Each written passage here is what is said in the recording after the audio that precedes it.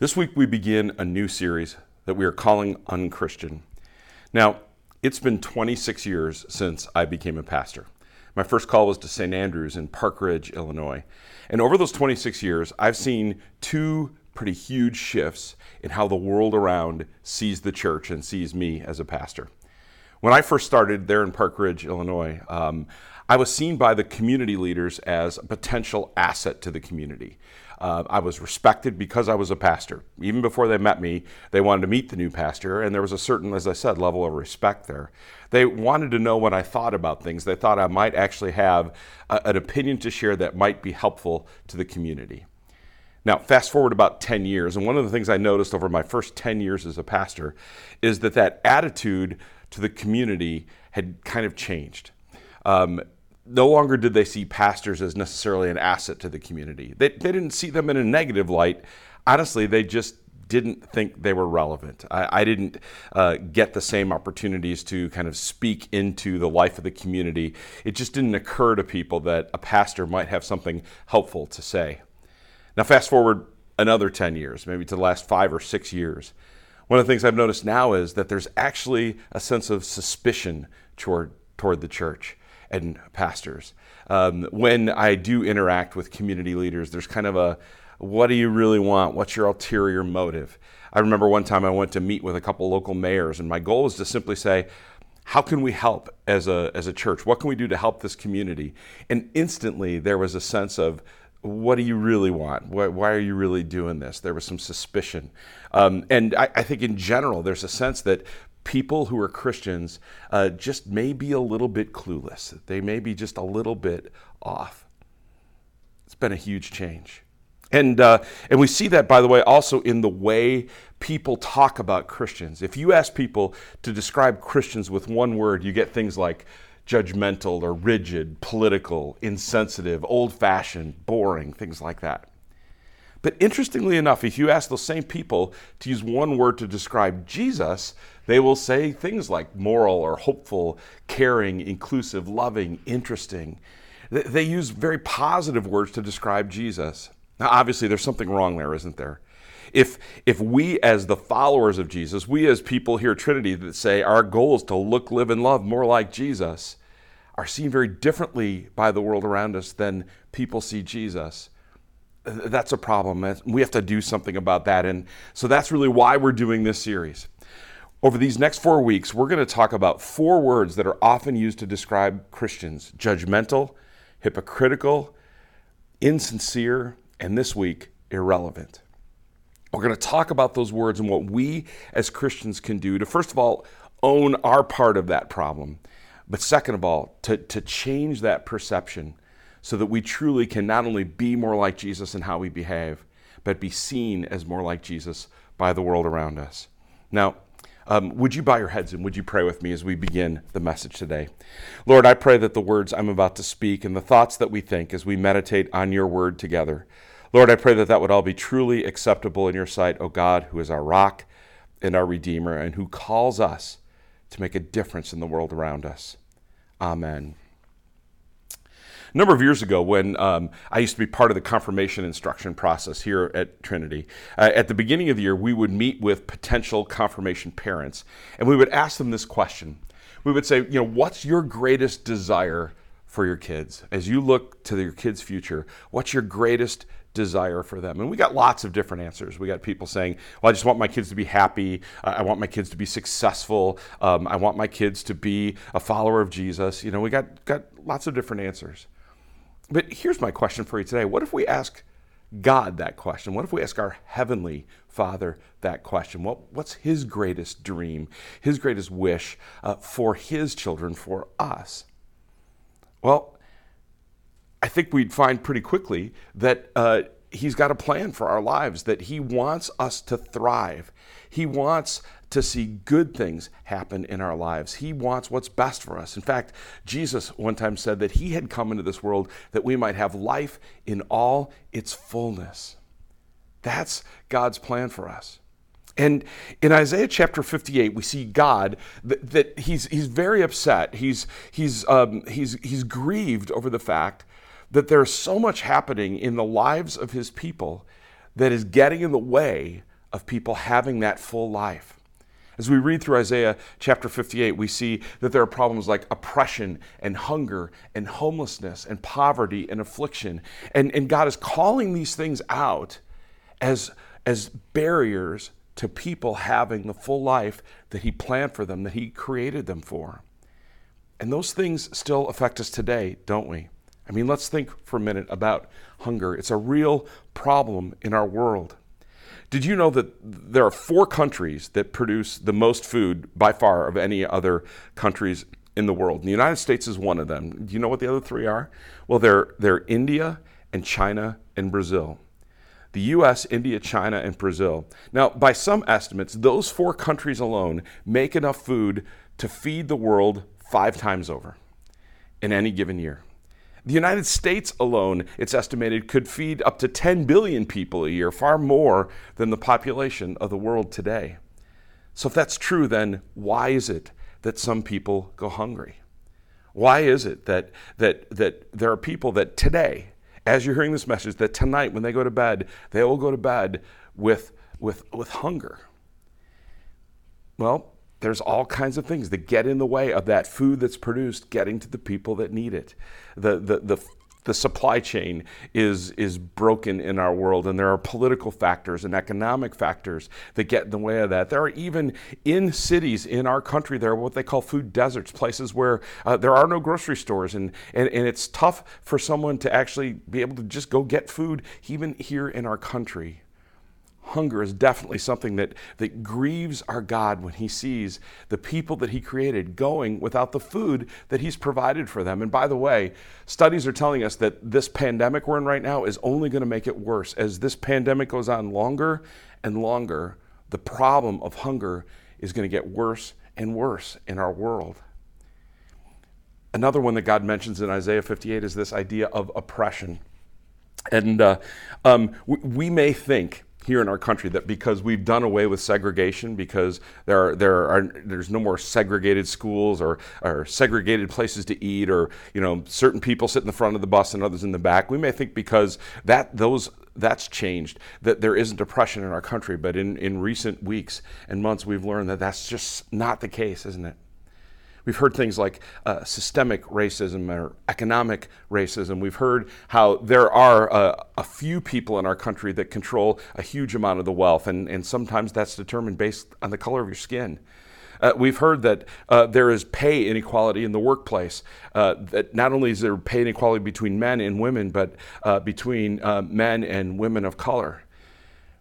We've heard this term systemic racism, and just recently I heard a definition of it that was troubling for me, but it actually helped me understand the problem even more.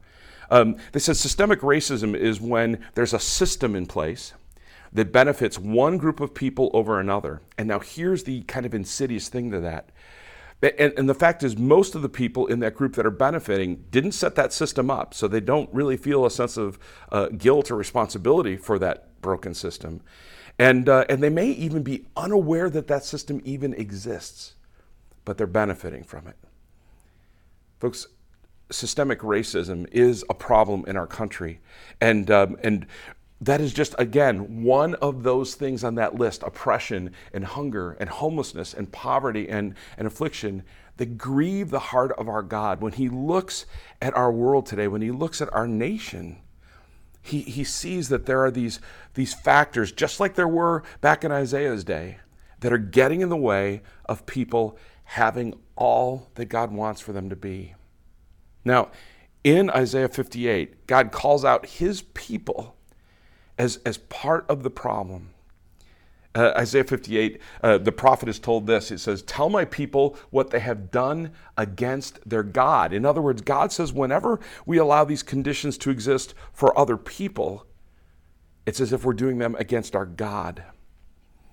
He says this, he says, "You as my people, you come every day looking for me, and you want to learn my ways, and you ask me to judge you fairly, and you want God," he says, "you want me as your God to be near you." He says, "But when it comes right down to it, when you look at what you do, you're doing what pleases yourselves." We all know that we're all sinners. And sin at its heart is selfishness. It's a focus on ourself rather than the needs of others. God specifically criticized their worship. He says, you have these kind of special days, these worship days, these fasts, these festivals, these feasts. And he says, but that's not the way I want my people to be sorry for what they've done. You say, yeah, we get it. We're not all that we can be. We're sinners and we're sorry, God. He says, you come to me and you repent. He says, but here's the problem. He says, I don't want you to just bow your heads and wear rough cloth and lie in ashes to show your sadness. These were things that were typically done as a part of their festival days, their days of mourning and sorrow for their sin. He says, you do these things and you think that in and of themselves, that's what I want you to do. He says, but that's not what I want you to do. I don't want you to hang your heads and beat yourselves up about your sin. He says, here's what I want you to do. He said, I'll tell you the kind of fast that I want. Free the people you've put in prison unfairly. Bring poor, homeless people into your homes. Share your food with the hungry. In other words, God says what he wants us to do. If we are sorry for our role in the brokenness in the world around us, he says, what I want you to do, he says, I want you to do something about it. I don't want you to be irrelevant in the world, which is how many people view Christians today. And then he says something really interesting. He says this, when you do that, he says, then your light will shine like the dawn and your wounds will quickly heal. Your God will walk before you and the glory of the Lord will protect you from behind. He says, when we seek to do something about things like oppression and injustice and hunger and homelessness and poverty, he says, when we seek to do things like that, then he says, notice, you will quickly heal and God is going to lead you and God is going to protect you from behind. He's going to support you and encourage you. He's going to help you be all you can be as his people. Folks, we have to be honest. The world often sees us as irrelevant to the problems that face life every day. And we have to take a look in the mirror. We have to take a hard look in the mirror, each and every one of us, and say, what is it that I could be doing? Where have I failed? Where have I dropped the ball in trying to help with these problems in the world? The reason people in the world feel that Christians are often irrelevant for the big problems in the world is because we have been irrelevant. And each of us needs to look in the mirror and examine ourselves and see, what could I have done? What can I do? We have to be willing to speak up. I think all too often Christians think that we don't have a role in speaking up against oppression and racism and poverty and homelessness, that somehow that's not our job to do. But we, God says, need to be people that speak up when we see anything that keeps people from living the lives that he has called us to live. And finally, we need to do something. Now, I want to tell you how proud I am of our church family, because we are a church family that does something. I don't know if you're aware of this, but one of the things that's happened during these last months of this pandemic is a group of folks from Trinity have used this time to create a garden at our Trinity Kimberly Way site. And all the proceeds from that garden are going to feed those that are hungry in the community around us. The harvest is just starting. We've got 32 pounds of food that have already been donated, and there's going to be much, much more as we proceed into the fall. We, as God's family, are doing something.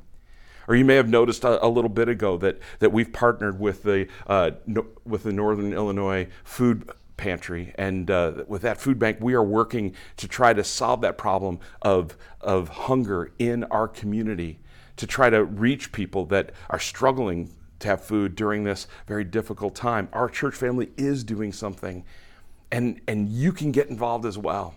You can be proud of the fact that you're part of a church family that is seeking to confront the issues that grieve God's heart in the world around us. We're seeking to be relevant, and you can get involved and be a part of that as well. And then we have this promise. When we do that, God promises, our light will shine like the dawn. In other words, people will not see the church as irrelevant anymore when they see what we as Christians do to confront the problems facing people's lives around us. When they see that we're not just sitting back in a church somewhere singing hymns, we're actually out in the community making a difference in the name of Jesus. our light will break forth like the dawn, God says. You know, it's kind of a trite phrase. Maybe you've heard it before, but what it says is people will not care what you know unless they know that you care. When we, in the name of Jesus, make a difference in the world around us, when we seek to confront oppression, when we seek to help solve the problem of homelessness and poverty and hunger, when we do those things, then people are going to be curious as to why we're doing them. When they see that we care, that we aren't irrelevant, then what we know, that there's a God and that God loves us and he sent Jesus to rescue the world from sin and death. And one day Jesus is going to come again in glory and wipe away all of those problems that face human beings. That's what we know. And we want others to know that too. And when they see that we care, they will care what we know. I pray that God blesses you as you take some time this week to examine yourself and say, what can I do to be relevant for the problems that are facing people in the world around me today? And that through the power of the Holy Spirit and as a part of God's family, you would roll up your sleeves and help us make a difference in this world. Amen.